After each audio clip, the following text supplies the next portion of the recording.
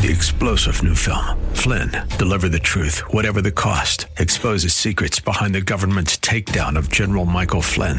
Flynn knew what the intel world had been up to. He ordered the first audit of the use of contractors. This set off alarm bells. He told the truth. He was the most dangerous person for Donald Trump to hire. They had to get rid of Flynn. Flynn, deliver the truth, whatever the cost. Available now. Watch it today. Go to salemnow.com. salemnow.com. The first step in making a disciple is being able to communicate Jesus so they can receive Jesus, and then they can grow in Jesus.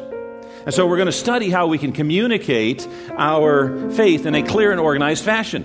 You know, so many of us, if somebody were to ask us to explain our faith, we wouldn't know where to start, we wouldn't know what to stop, we wouldn't know what to include, we wouldn't know what to exclude. So what we want to do is we want to learn some basic skills. These should be included when we're presenting the gospel to someone. That is precisely what we are up to here on Study Verse by Verse with Pastor Leighton Sheely from Church of the Highlands. Hi there, and welcome to our program. We invite you to spend a few moments with us as we continue with our series called Sharing Jesus. Now, today's message is simply entitled Heaven is a Free Gift. Now, we'll be working towards that truth here within the next day or two. But for now, here's Pastor Leighton with today's program. Now, growing physically requires certain disciplines. We need to, for instance, learn how to eat and sleep regularly. And we need to study our patterns of weaknesses and see if we can't correct them. And if we can't correct them, then at least compensate for them. Well, growing spiritually requires certain disciplines. Now, we mentioned some of them earlier. Praying. You know, if Jesus, the Son of God, had to pray, we probably should be praying more than Jesus Christ. Reading God's Word. Being good stewards of the time and the money that God has entrusted to us. Adopting God's priorities and values over any others. Dedicating ourselves to both giving and receiving in a ministry in our church family. And fulfilling our part in the Great Commission.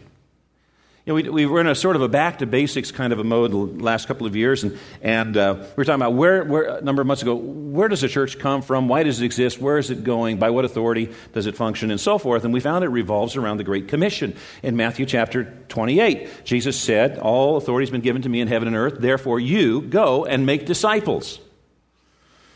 And so, 1 Peter tells us that we should always be ready to give a reason for the hope that is within us. We should always be able to give a reason for the hope that is within us. What is the hope that is within us? Christ. And we should always be able to give a reason. We should be able to reasonably give a reason why we believe in Christ.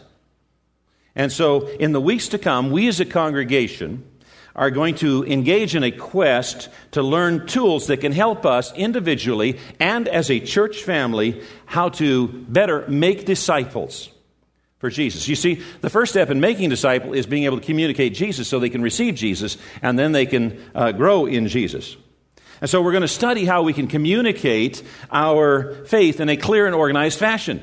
You know, so many of us, if somebody were to ask us to explain our faith, we wouldn't know where to start, we wouldn't know what to stop, we wouldn't know what to include, we wouldn't know what to exclude. So what we want to do is we want to learn some basic skills. These should be included when we're presenting the gospel to someone. And while we're going through and studying that, we're also going to gain for ourselves a better understanding of why we believe what we believe. So we have a goal. We want to be more effective fishers of men, and what we have found is that in our culture, there are two prime opportunities for presenting the gospel of Jesus Christ, the good news of Jesus Christ, to our culture and to our community. You know, somebody has said this is a spiritually dark place, and it really is. I believe that Pacifica holds the record in terms of the least amount of people who attend church, any kind of church, per capita. It's less than 3%. So in the entire United States. So we're in a really dark area. We want to be able to communicate the gospel when the Christmas and Easter time, people who have no other interest in religious activities, church, spiritual activities, or anything, all of a sudden say, "Hey, I wonder what this big deal is about this little baby that was in the manger. I wonder what the big deal is about Easter and an empty tomb. What is that all about?" And people show up at church on Christmas and Easter. They won't show up any other time of the year. And so on Easter Sunday morning, we want them to show up, and we want to present the gospel to them and give them an opportunity to respond for that. And so we're, as a congregation, going to be preparing for that. Not only so we as a congregation communicate, but we as individuals in the congregation can communicate the reason for the hope that is within us. We don't want to miss the opportunity. Now, in the next 5 weeks, we're going to be preparing ourselves. We're going to be memorizing some statements, 5 statements, one each week, that are going to help us as individuals be able to communicate the gospel. And you say, now, Pastor, is there a precedence for this? And the answer, yes, it is, and it precedes catechism. You know, back in the first few centuries, we received, down through the centuries, something called the creeds. And the creeds were summary statements of biblical teaching that would be memorized verbatim and passed from generation to generation. So we have some of the creeds that were actually developed back in 300 A.D., and that teach us things about our faith in Jesus Christ. So there is a precedence that goes back to the very early parts of the church. You say, well, Pastor, what are the 5 points? Well, this Sunday, we're going to be working on the first point.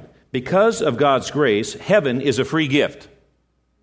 It is not earned or deserved.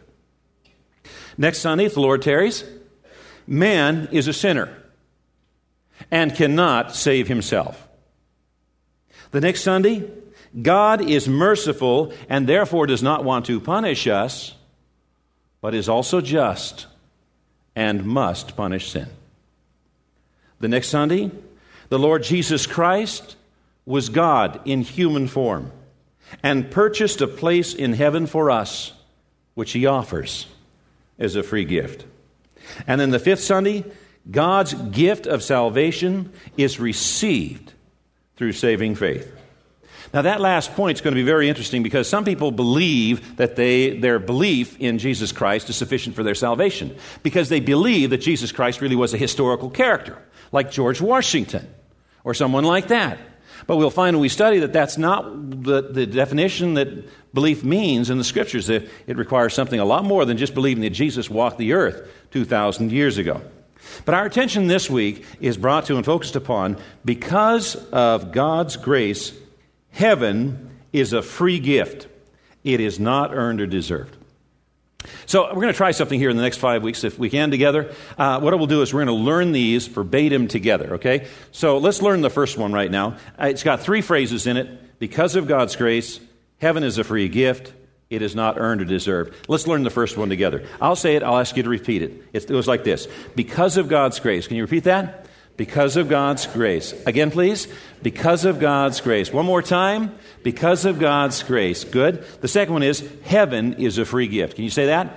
Heaven is a free gift. Again, heaven is a free gift. One more time. Heaven is a free gift. Let's put the 2 together. Because of God's grace, heaven is a free gift. Again, because of God's grace, heaven is a free gift. The third phrase is, it is not earned or deserved. Can you say that? It is not earned or deserved. Again, it is not earned or deserved. One more time. It is not earned or deserved. Let's put the 3 together. Because of God's grace, heaven is a free gift. It is not earned or deserved. One more time. Because of God's grace, heaven is a free gift. It is not earned or deserved. Now, some of you might be saying, oh, Pastor, I've been in school in years. I can't handle it. 3 phrases. Well, let me suggest this to you. Just, if you have to focus on one, focus on the middle one. Heaven is a free gift.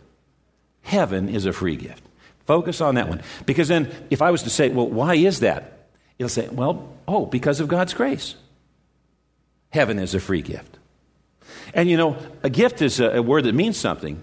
If you earn it, is it a gift? If you deserve it, is it a gift? So all you're doing is taking that word gift and you're making sure they understand what gift means. It's not something that can be earned or deserved. So if you were going to focus on anything, that middle phrase, heaven is a free gift, okay? Because of God's grace, heaven is a free gift. It is not earned or deserved. Now, there are far too many people who really don't understand the gospel, the good news of Jesus Christ. Jesus Christ is not good news to them at all, because they really don't understand what the Bible says. He's been misrepresented, okay? And so what we want to do is we want to clarify what the good news is. about Jesus Christ, what the gospel is about Jesus Christ. Now, many people, unfortunately, have believed that salvation or eternal life, I'll use those two words or phrases interchangeably. That's the word I'm looking for. Many people believe that salvation or eternal life is acquired through good works. Good works. Some people believe that salvation or eternal life is acquired through church membership. In fact, there are some churches that have Christian roots that teach that. Hey, if you're not part of our church membership, if you're not a member in our church, you may not make it to heaven. And they teach that. You know, some people believe that salvation is acquired through being baptized. And you know, the Bible doesn't teach that at all. So I'd like to invite you to turn now in your Bibles to Luke chapter 23. Luke chapter 23. This is the question we're asking. What does it take to acquire salvation? What does it take to acquire eternal life? That's the question. This is the answer. Luke chapter 23, verses 39 and following. Jesus is hanging on the cross. One of the criminals hanging beside him scoffed, "So you're the Messiah, are you? Prove it by saving yourself and us too while you're at it." But the other criminal protested, "Don't you fear God, even when you've been sentenced to die? We deserve to die for our crimes. But this man hasn't done anything wrong." And then he said, "Jesus, remember me when you come into your kingdom." And Jesus replied, "I assure you, today you will be with me in paradise." You will be with me in paradise. Now, we have recorded for us right here in God's Word an example of Jesus making very clear the declaration, you're going with me to paradise. You're going to have eternal life. You're going to be saved. And so it's rich for us to understand what this passage describes. I'm going to ask you a few questions. First question, does the promise of salvation depend upon good works? No, it doesn't. How many more opportunities for good works did this thief have? He didn't. He is hanging on a cross. His arms are either nailed or roped to the cross. He is going nowhere. He can do nothing. He can't even give somebody a cup of water in the name of the Lord. His opportunities for doing anything good on behalf of Jesus, on behalf of the Lord, is gone.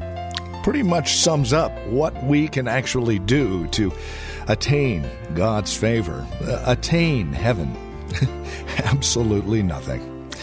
Well, you have been listening to Study Verse by Verse with Pastor Leighton Sheely. Our time together today, continuing our series called Sharing Jesus. Now, tomorrow, we'll continue our look at this first paradigm. Heaven is a free gift. We'll explore why this is crucial as we learn to share Jesus.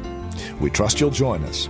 If you'd like to know more about Church of the Highlands, visit our website, highlands.us. We'll see you tomorrow. Until then, God bless.